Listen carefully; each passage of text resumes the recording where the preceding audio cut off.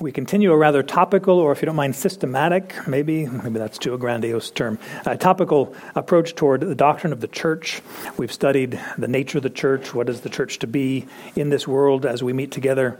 We've talked about church membership, the value of church membership. We've talked about the very much need of church discipline.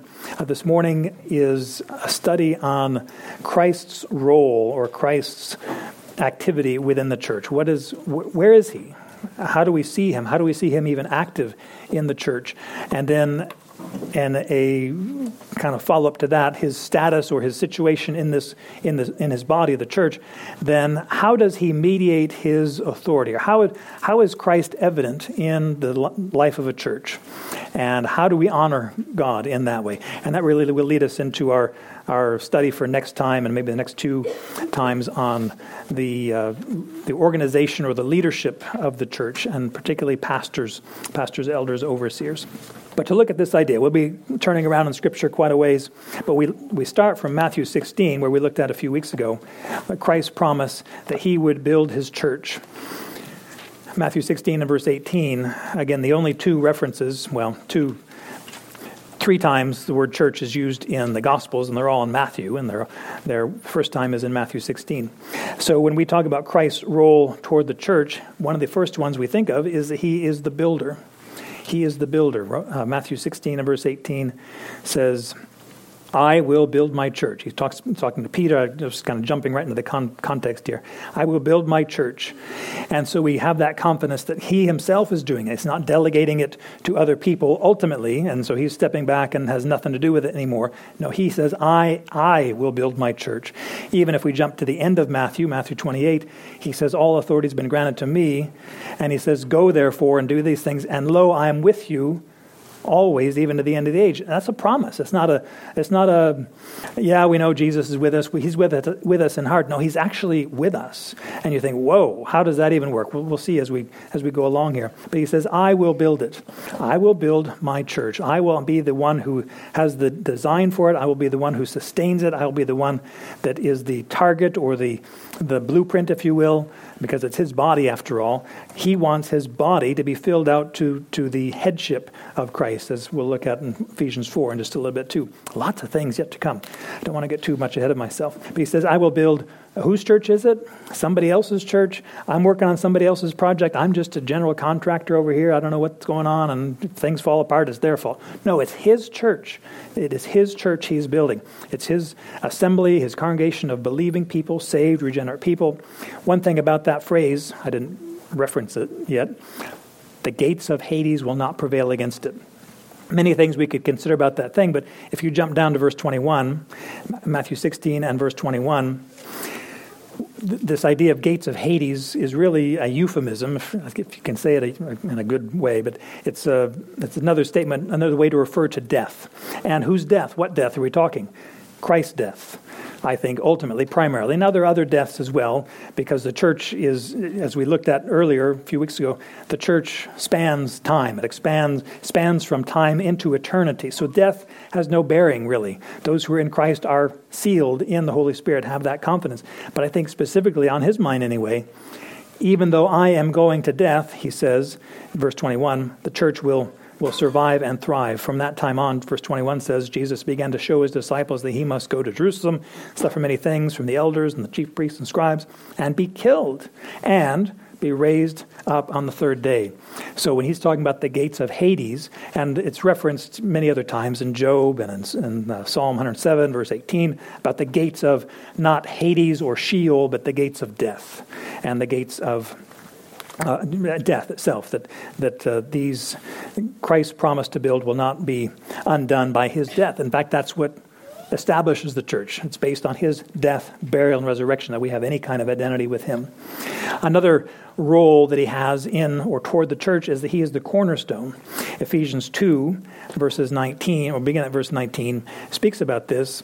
And in the context, he's really jumping between two different ways of thinking about the church. He's talking about a body. He's talking about a building.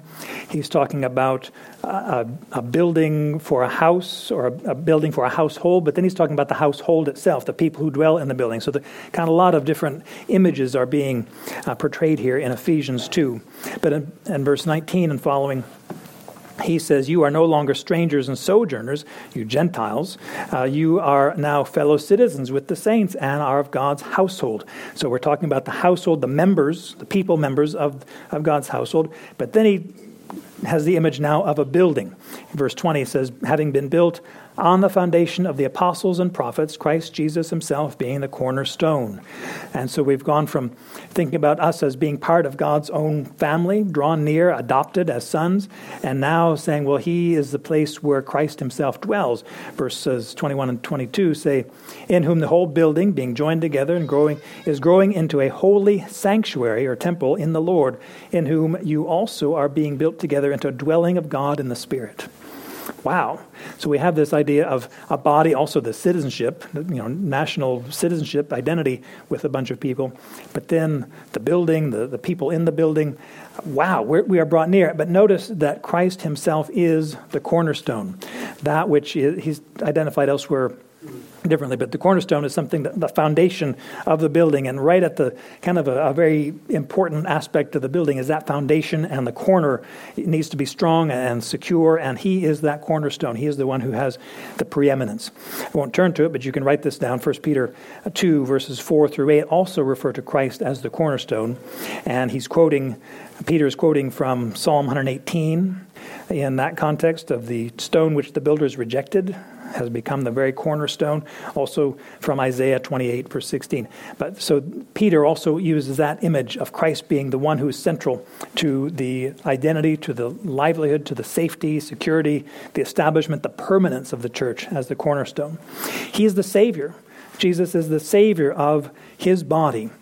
Acts 20 and verse 28, Paul is taking his last, what he expects to be his last conversation with the elders in the city of Ephesus, to the church at Ephesus. Again, the church in which, or to which, or for which he served the longest time of any congregation. He was in Ephesus for 3 years, and so he had great conversation, great interaction with these people. He knew them. He knew them by face. He knew them by family. He knew these people, and so he says in his farewell address, Acts 20, I won't read all of it beginning at verse 17, but verse 28 says, be on guard for yourselves and for all the flock among which the Holy Spirit has made you overseers to shepherd the church of God, which he purchased with his own blood. Again, there's so many things he mentions there, but it's the church of God, which he purchased with his own blood. He is the Savior. He is the Savior of the body. He laid down his life for the holiness, for the redemption of his people. He purchased with his own blood, or if you don't mind, the blood of his own one. Because if you notice that, it said, where did it go here? It's the church of God, which he purchased with his own blood. Did God the Father die? God the Father did not die. God the Son died. But wait a minute, you're talking about the church of God, which would seem to indicate he being God purchased with God's own blood. God did not have, God the Father did not have a body to die and suffer, but God the Son did, and God the Son, Jesus, did die for his church. And so we see that Christ is the Savior of the body. Ephesians 5, in that context of mutual submission, submitting to one another in the fear of Christ, wives to your husbands as to the Lord. Husbands, you love your wives as Christ loved the church. Verse 23 says, Ephesians 5:23, for the husband is the head of the wife, as Christ also is head of the church, he himself being the Savior of the body. There's not another Savior. There's not another, as much as we would want to honor Paul and Peter and some of these other people, or some more contemporary preachers, teachers of the Bible, they're not the Savior of the church. Sometimes they're the troublemakers in the church, some of these contemporary preachers anyway. But Christ himself is the Savior, the Redeemer, the one who has bought back, has rescued that bunch of people from sin, from condemnation. He himself is that Savior. Colossians 1, we studied in our recent study through Colossians, verse 13 and 14. speaks about the redemption we have in Christ, verse 14, the forgiveness of sins. Man, that's really what we need. It's nice enough to meet needs, practical needs. It's nice enough to be an encouraging word in a world where discouragement and criticism and picking on each other is just rampant. But we don't need just that. We need forgiveness of sins. We need God to forgive us. We need to have a righteousness not based on our own performance, but based on Christ, a redemption, a justification by grace through faith that we celebrate and we have through Christ. And so Jesus himself is the Savior of the church. He's the mediator. And you think, wait a minute, a mediator really assumes that there's a problem. Is there a problem between us? And we would say that to God. God, is there a problem between us? I mean, I'm a good person. I've done all these things, et cetera, et cetera. Yes, there's a problem with you. You're a sinner. You're depraved. You reject me. You rebel against me, all these things. But you can be saved. Well, how can I be saved? How can I do this? There's a mediator. There's one who makes peace between two opposing parties, right? Two people. I have an issue with you. You have an issue with me. And Christ is that one. He has come to help these parties at war with each other come to some peace, some arrangement between them. Christ has offered himself. 1 Peter chapter 2 speaks about this mediation between God and man. 1 Timothy chapter 2, beginning at verse 5, says, "For there is one God and one mediator also between God and men, the man, Christ Jesus."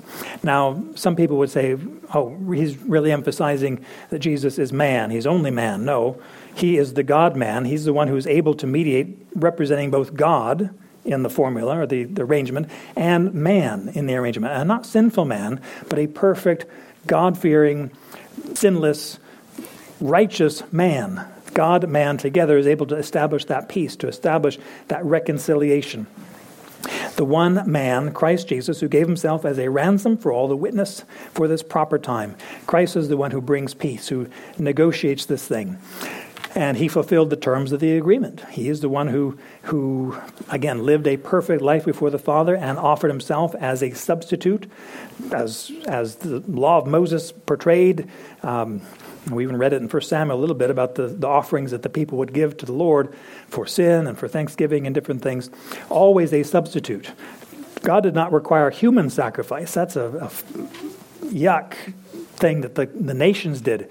But when Christ himself died for our sin, he died in our place. He is the one who, better than the bulls and goats and all the animal sacrifices, even grain offerings and wine and oil and salt and different things, Christ offered his own life, his own body for that sacrifice to fulfill God's righteousness. Somebody's got to die for sin. I mean, the blood of bulls and goats pointed to Christ himself being that mediator, that sacrificial Lamb of God slain for us. And so Christ is mediator. Many times in Hebrews that word mediator is used. You can look up yourself. A prophet. Jesus is a prophet. He is the one who represents or speaks God's word to his people. Now, a lot of times the people don't want to listen to that message. You think of how the prophets were treated in the Old Testament, and yet God is always... He has not left himself without a witness in this world. He is the one who speaks and speaks and speaks, and we stop up our ears a lot of times, and I don't want to hear that, I don't want to hear it. But Moses, who is considered the greatest prophet, I mean, he wrote 5 books, tremendous, the law of Moses, all these things. He is the prophet.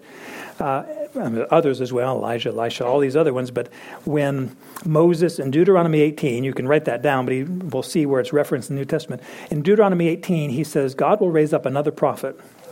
You listen to him. You be careful to listen to him. Now, who was that prophet? We see prophets all throughout. We see multiple prophets. We have books named after prophets, right? The major prophets, the minor prophets. But in Acts chapter 3, we see that the prophet being referred to is Christ himself. Moses was looking forward to that time, that coming of the Lord Jesus Christ himself. And Jesus himself is that prophet. Peter, preaching in Acts 3, beginning at verse 22, says, Moses said, so he's quoting Moses from Deuteronomy 18, the Lord God will raise up for you a prophet like me from your brothers. To him you shall listen in everything he says to you. And it will be that every soul that does not heed that prophet shall be utterly destroyed from among the people. So who's he talking about? Jesus. He's talking about Jesus himself, that Christ is that one, the prophet of which Moses was referring, the prophet that is the one bringing peace and life, and the one who... What you do with Moses is one thing, and what you do with Elijah and Isaiah and Jeremiah, that's one thing. But that's a separate issue. But what you do with Christ, that determines your future, your eternal destiny. What you do with Jesus, the prophet. Now, he's more than a prophet. In fact, when Jesus refers to himself as a prophet, but more in a, maybe not a mocking tone, a forlorn, kind of a disappointed message. Remember when he says in Matthew 13, verse 57, they were taking offense at him because of what he was saying. But Jesus said, hey, a prophet is not without honor, which is to say, a prophet has no honor in his hometown. In his hometown and in his own household. A prophet is not honored in that regard. And so he says, I've come to my own people. John 1 says, my people didn't listen to me. My people didn't draw near to me. They rejected me. And yet those who God did grant repentance to, they became the sons of God. And so he says a prophet is not without honor except in his hometown. A similar statement he makes in Luke 13 that it's impossible, it's not possible that a prophet would perish outside of Jerusalem. And you think, wait a minute, Jesus is referring to himself as a prophet. He says, it's just how it's done. All the prophets seem to have been killed in Jerusalem, so I've got to go up to Jerusalem to fulfill that even. He speaks of it in a rather, not a desperate sense, but a sad sense, that I am God's messenger, really. Hebrews 1, right? The last word, the final word came through his son, prophets in all these different ways, but Christ himself is that one. And he says, they don't listen to me, and they're going to kill me, just like the rest of the prophets. But he, Jesus, is the ultimate prophet. He is recognized by so many people throughout his ministry as a prophet. This is a prophet from God, from Nazareth in Galilee, Matthew 21, verse 11, and other places as well. He's a prophet, like one of the prophets of old, people say. When Jesus asked the question, back in our context in Matthew 16, who do men say that I am? Elijah, whatever, one of the prophets, I don't know. Yes, and more than a prophet. More like Solomon, but more than Solomon, greater than Solomon. And so saying he's a prophet does not demean him. It elevates him as being the final prophet, the most ultimate authoritative prophet that God could ever send to his people is Jesus, the one who speaks God's word. He is high priest. He is the priest, the one who, if a prophet were one to represent God to man, a priest is one who represents man to God, the one who, again, stands as a mediator, not based on his own personal sacrifice. Christ himself is the Savior of the body. The high priests in the Old Testament were not saviors in that sense. They pointed to the Savior, Christ, because of the whole system there, the repentance, the humility, the substitutionary sacrifices. Christ himself is the high priest who ministers his own body, who sacrifices his own body on behalf of his church. So much, and most of this references in Hebrews, where the author there talks about the priesthood, the priestly service of the Lord Jesus. For example, in Hebrews 4 and verse 14, it says, since we have a great high priest who has passed through the heavens, Jesus, the Son of God, let us take hold of our confession. For we don't have a high priest who cannot sympathize with our weaknesses, but one who has been tempted in all things, like we are, yet without sin, so we can draw near, and so forth. It goes on. It says in Hebrews 9 that when Jesus came to do that work of a high priest, he did not say, okay, bulls and goats, I need a lot, because there's a lot of sin I need to take care of, a lot of sin to atone for. Come on, bulls and goats. He did not bring a single bull, goat, lamb, pigeon, anything like that. He came in, he entered that holy place. Down a little bit farther it says, for if the blood of goats and bulls and ashes of a heifer, sprinkling those who have been defiled, sanctify for the cleansing of the flesh, how much more will the blood of Christ, who through the eternal Spirit offered himself without blemish to God. He, that sacrifice, will cleanse your conscience from dead works to serve the living God. Christ made a difference. Peter talks about that the difference. You're not saved by goats and bulls and the blood of all these things, but through Christ, the precious Son of God who died in our place. When Jesus appears in Revelation chapter 1, when John sees him, and he sees him in all of his glory and everything like that, he sees him dressed in a robe. This is Revelation 1:13. He's clothed in a robe reaching down to the feet, and he's girded with a sash, a banner right across his chest, a golden sash, it says. That is a picture of priestly garments, a robe. You can read about Aaron's robe, and Psalm 133 talks about that. When the oil comes down upon, unity is like the oil that comes down on Aaron's head, reaching down to the garment, to the robal garment. Is that even an adjective? No, it's not. The robe that Aaron wore. And then the sash that the priests wore as well. You can read about that in Exodus and also Leviticus. It speaks about that. But he is the high priest, the one who represents man to God. He is the king. He is the king. He is the one who has the right to rule. He has the identity as king, ruler, despot, in a good way, not in a nasty human way, but in a godly way. He is the one who is king. Colossians 1, going back to that passage where we talked about redemption, the forgiveness of sins, which we have in Christ. We also have been transferred out of the domain of darkness, or the authority of darkness, and into the kingdom of his Son. Jesus is king. He is the king over that kingdom. Revelation 1:5 says, he has made us to be a kingdom, priest to his God and Father. Revelation later, 17 and verse 14, and then again in Revelation 19, verse 16, talks about Jesus Christ being the King of kings, the Lord of lords.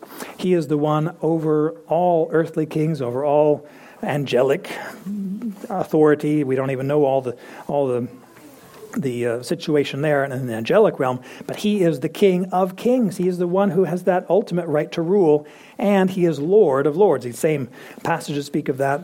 Even as I mentioned, Matthew 28 at the end of the letter says, all authority has been granted to me.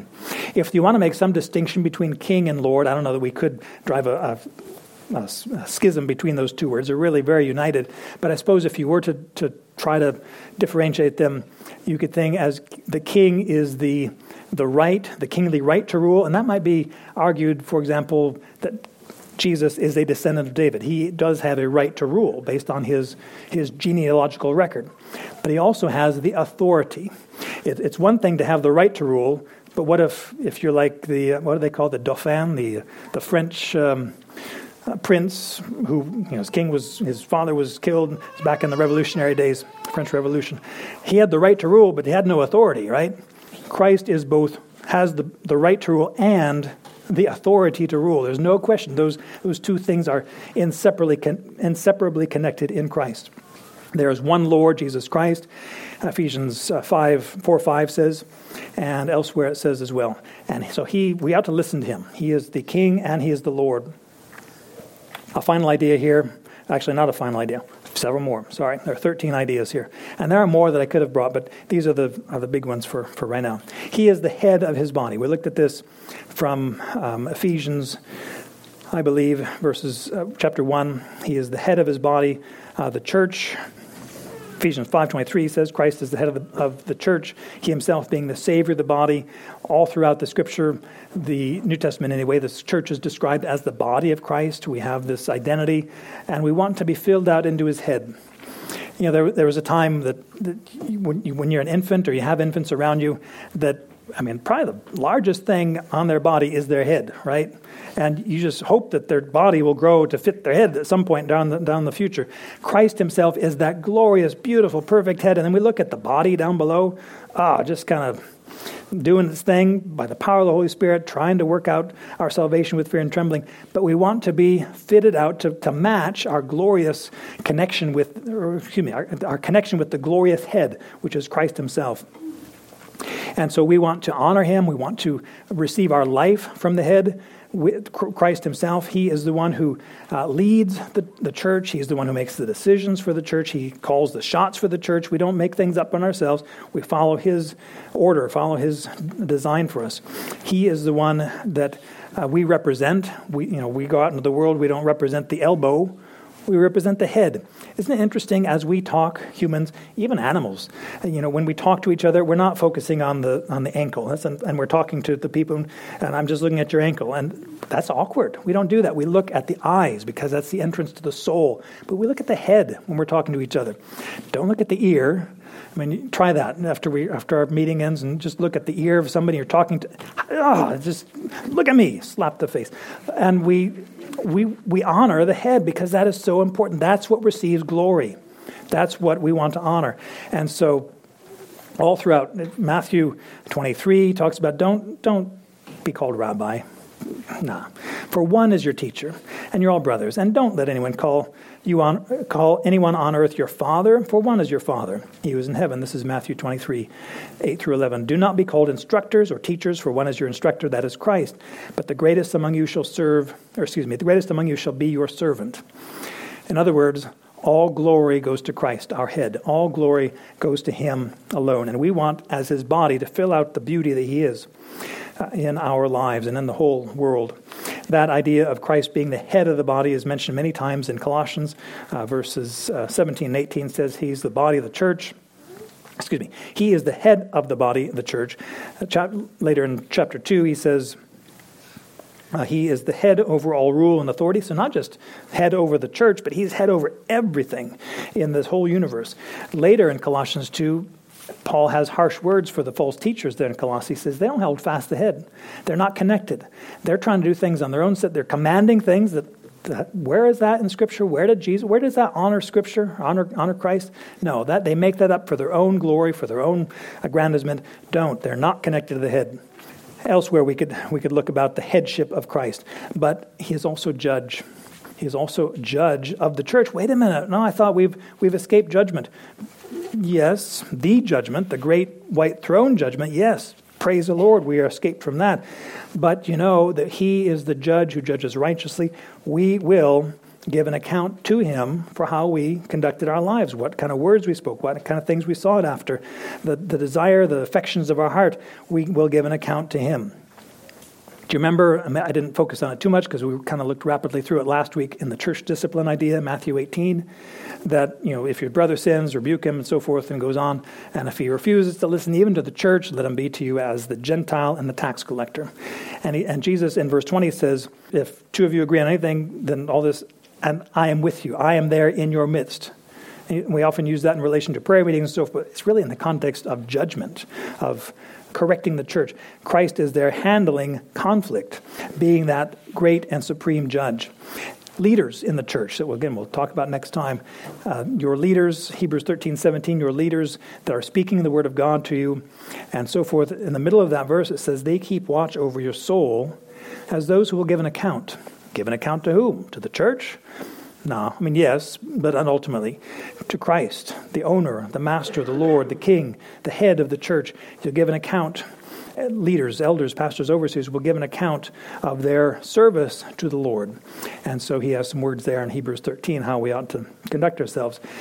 Paul had a great expectation. Paul, at the end of his life, in 2 Timothy chapter 4, very nearly to his death, as he expected, at the hand of Nero, Emperor Nero, he said, 2 Timothy 4, 6 through 8, but in that course of it, he says, the Lord, the righteous judge. And we think, well, I thought we escaped judgment. There's no condemnation, right, for those who are in Christ Jesus, but there still is going to be a judgment, a review, a board of review. Back when I was in Boy Scouts, we had a board of review. Did you really earn this merit badge or this whatever? Well, we're going to review, just make sure that you really did do the work and so forth. Christ himself is that righteous judge, and you can't smoke and mirrors, you can't confuse them. You watch what this hand is doing. Christ rules righteously and judges righteously. He will award certain things, a crown of righteousness here in this context, to all that have loved his appearing. Those who have just yearned for him, want Christ to come back and have it as this world is not my home. I appreciate the different things that God entrusts to us to manage and care for and enjoy in this world. Christ is my life. Christ is the one that I am oriented toward. I didn't highlight here, but when we talk about the Messiah, the role of Messiah, we usually refer to these three of these terms. Now, all of them apply to Jesus, of course, but we often talk about Messiah as the prophet, the priest, and the king. And we see that. Jesus is the prophet, the priest, and the king. And those were separate offices in the Old Testament time period. A priest who acted like a king or a king who acted like a priest, they were judged. You can't do that. You cannot do that. But Christ does it. Why? Because he's perfect, because he's the God-man. Christ himself is that perfect representation of God to man, of man to God, and the one who has the right to rule over all these things. Christ himself is God in the flesh, and who will be honored and glorified forever and ever to the praise of God the Father. I think two more ideas here. I don't remember how many we have. There are 13 total, so whatever this one is. The firstborn, this is 11, yeah. So the firstborn among many brethren. This is a phrase, kind of just, it's not a throwaway phrase, but it's only used once, I think, in the scriptures. That's Romans 8, verse 29. We know Romans 8:28, but you know there's a verse after that. Of course, Romans 8:28 says, God will work everything out for good. Praise God. For those who love him, and are called according to his purpose, because, verse 29 says, those whom he foreknew, he also predestined to become conformed to the image of his Son, so that he, Jesus, would be the firstborn among many brothers. We think we can call Jesus our brother as well. I mean, we could add that to our Christ's roles toward the church. He's our brother. But he is the firstborn, not just chronologically or in terms of time. He's the first one. So I guess, pride of place, all that. No, he is the one that everything else orients itself to. He is the one that has first place, even if he was not chronologically born, which he wasn't. I mean, good grief. Adam was formed first. Jesus is the last Adam. But he is the firstborn. He's the one who has preeminence. He has the authority over all things. In some regard, these last three terms here really relate to the terms used in a lesser way, definitely a lesser way, but refer to the office of elder, pastor, overseer, leaders, shepherds of the church. And this idea of firstborn, again, it's not a one-to-one relation, but does give a suggestion as to what is the place of elders in the life of a church. Not a place of honor and prestige, and we need to bow down and kiss their feet, and the dust that they walk on we'll take and collect and put it on our shelf and worship it. No, not anything like that. But they are the ones who are out front. They are the leaders. They're the ones who are exemplary in their life and their conduct. We'll look at these things in 1 Timothy 3 and Titus 1 and 1 Peter 5. These requirements, qualifications, we usually refer to them as. It's not that they are somehow special, more spiritual, ultimately, a different class of spirituality. No, it's the same vein of spirituality, maybe just a little bit farther ahead. That's one of the reasons why elders should be a little bit older than just your even 1 Timothy 3:7, I think it says, not a new convert, not a neophyte, one who is newly planted, lest he fall into the condemnation of the devil. Make sure he is a little bit more mature in the faith so that he'd be an example to those in the flock. Hebrews 13:7 says that same idea. So Jesus being the elder, Jesus being the firstborn from the dead, the firstborn of everything, has that preeminent place in the life of the church. He is the shepherd. He's described as the chief shepherd. He is described as the senior or overarching shepherd. And this is not just a New Testament idea. Isaiah chapter 40 says, the Lord Yahweh will come with strength, with his arm, Isaiah 40 verse 10, with his arm ruling for him. Behold, his reward is with him and his recompense before him. Like a shepherd, he will shepherd his flock. In his arm, he will gather the lambs and carry them in his bosom. He will gently lead the nursing ewes.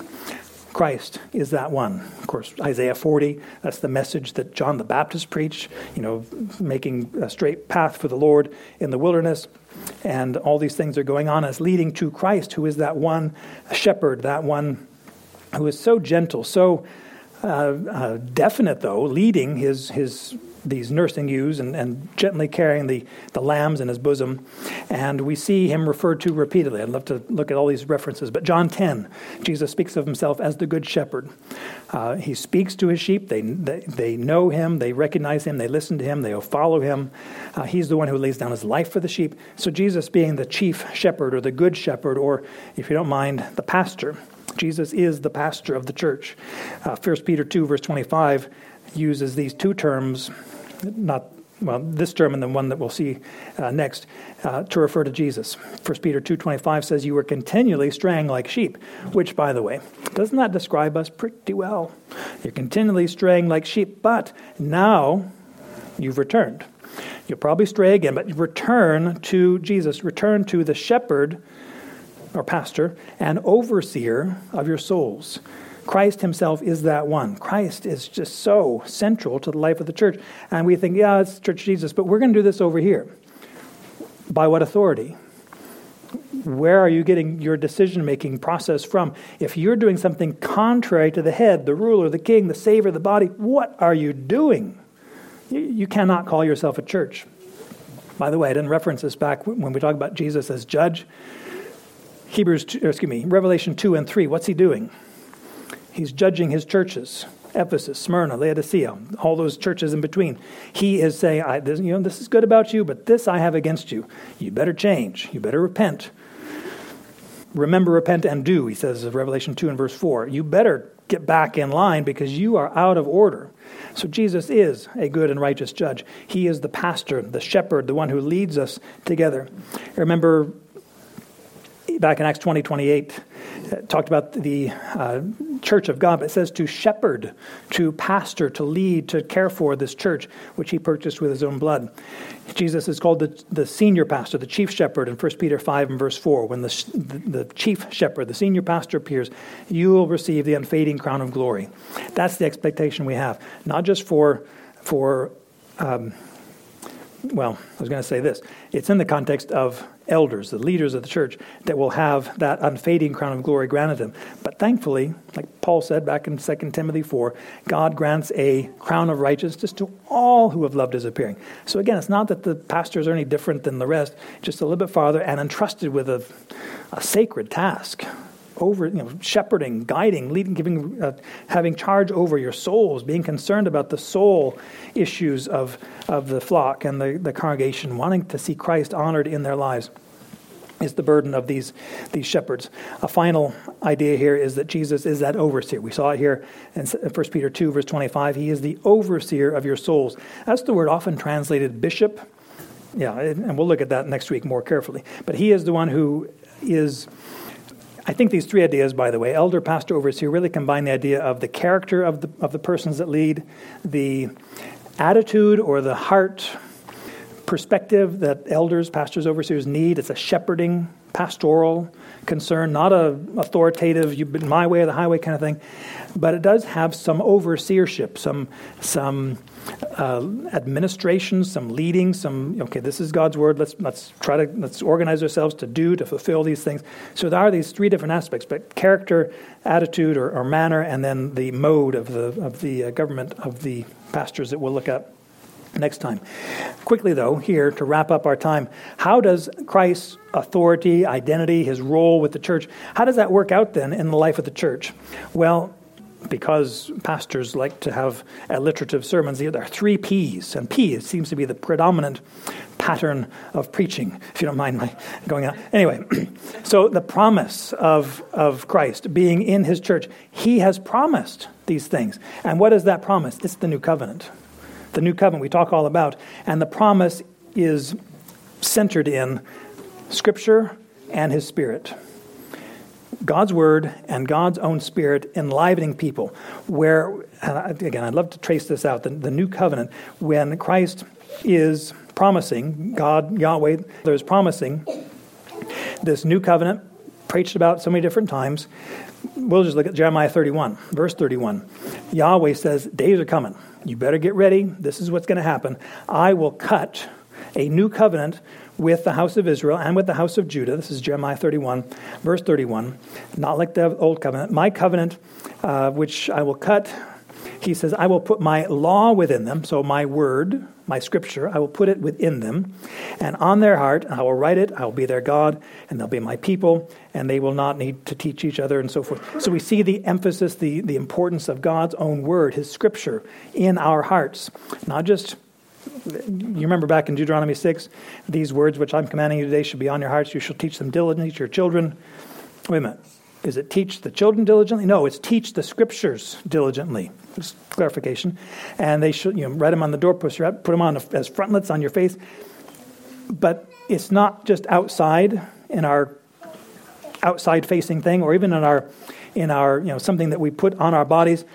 Christ will write that word on our hearts. That's the promise of the new covenant, having his word within our hearts, that we have the promise that his scripture comes right down into our lives, comes right down into our very identity, and becomes our meditation, as David, man after God's own heart, meditated upon God's word day and night. Psalm 1, Psalm 19, Psalm 119, and other psalms as well focus on the role of the scriptures, God's own word in the heart, the life of the people. Psalm 37, verse 31 says, the law of God is in his heart. His steps do not slip. Wouldn't that be wonderful? Wouldn't that be wonderful to always, always, always have God's word in our hearts so that whenever situation we come with, we know God says this about it.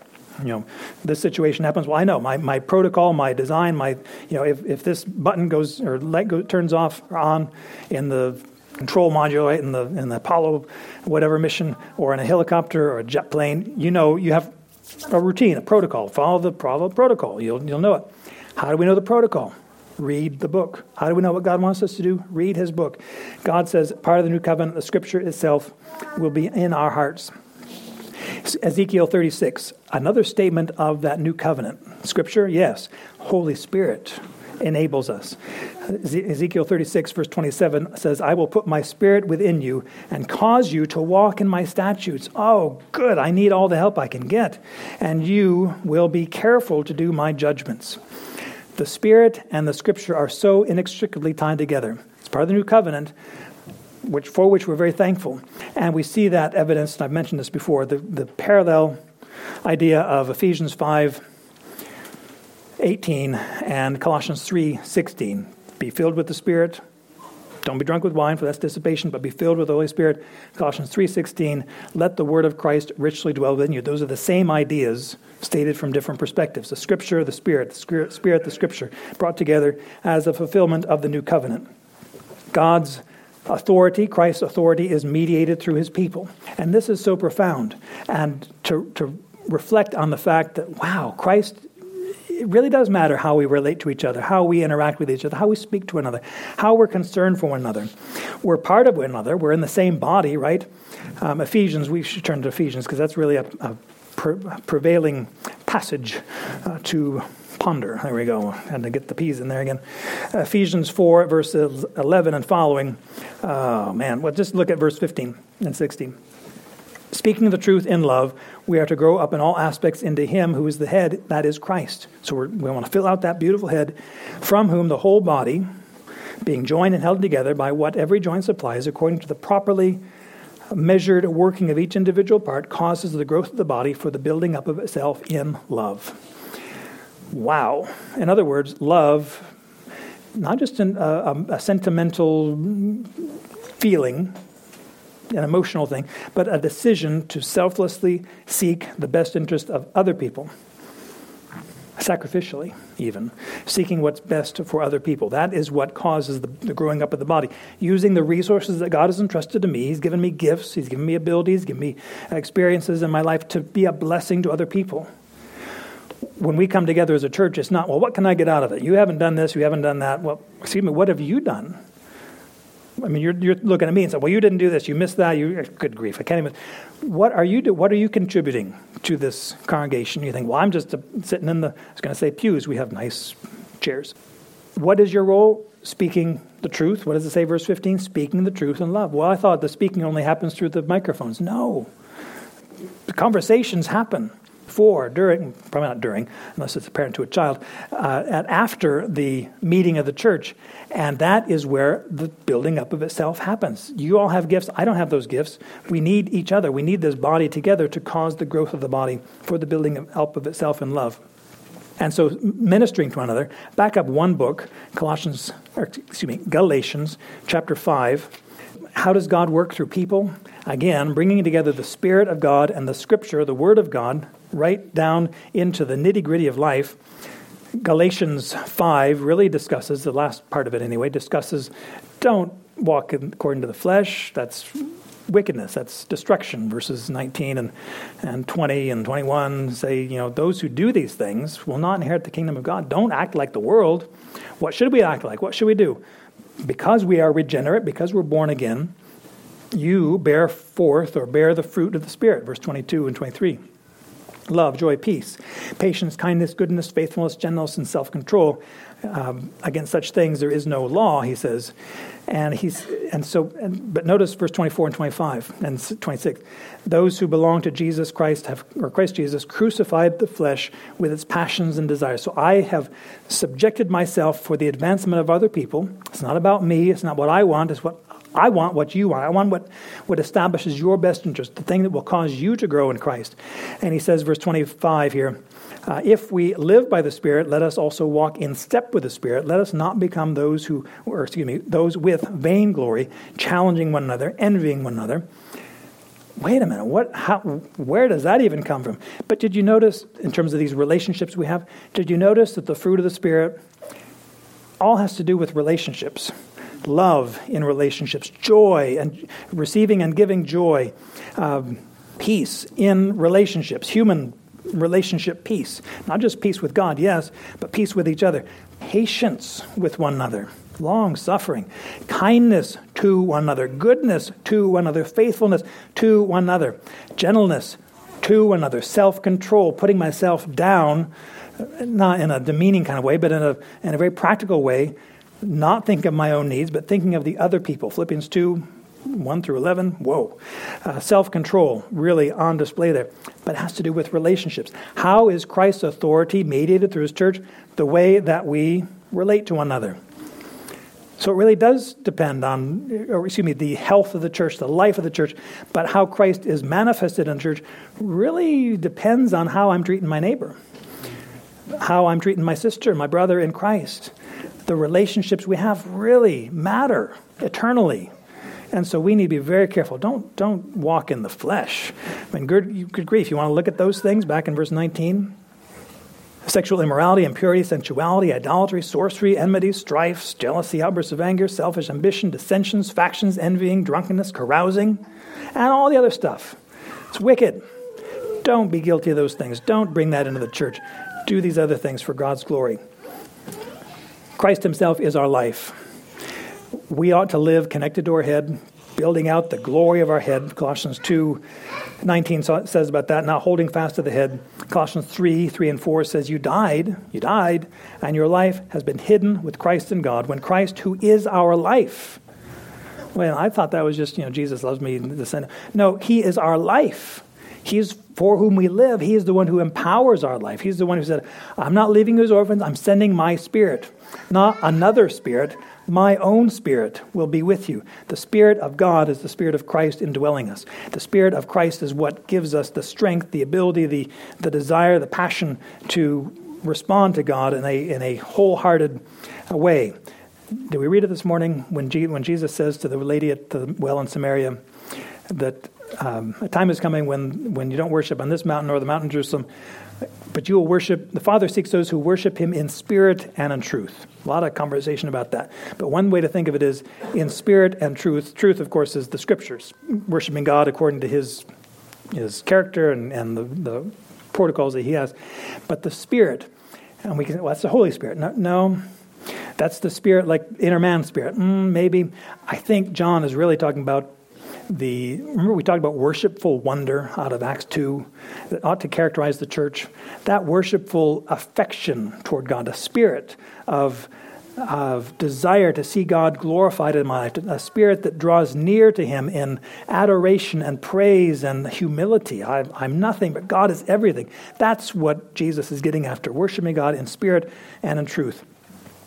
And we do that. We recognize I've got nothing, but Jesus is everything. He is that one to whom we have everything to do. He's everything to us.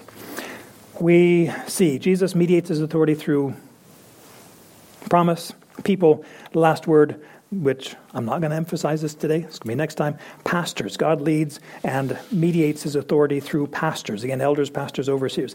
It's not to say that they're somehow special, a different breed of Christian. No, they're just Christian people trying to do the best they can according to God's wonderful power. But they have a specific role to mediate Christ's pastorship, his senior pastorship in the life of a local congregation.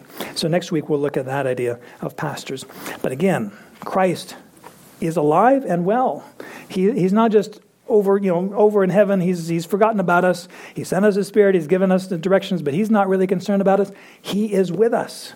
He's with us every day, and not just when we're gathered together, but most definitely when we're gathered together in his name. We're his church. We're gathered together for specific God-honoring, spiritually sanctified eternal purposes. So, again, when we gather together for church, it's not just something we do because, good grief, we're good people. No, we do it because we need each other. We need to be lined up under the authority of Christ. We need to speak the truth to one another for the sake of Christ himself. Our Father in heaven, we're so grateful for Christ and the gift of life in his name.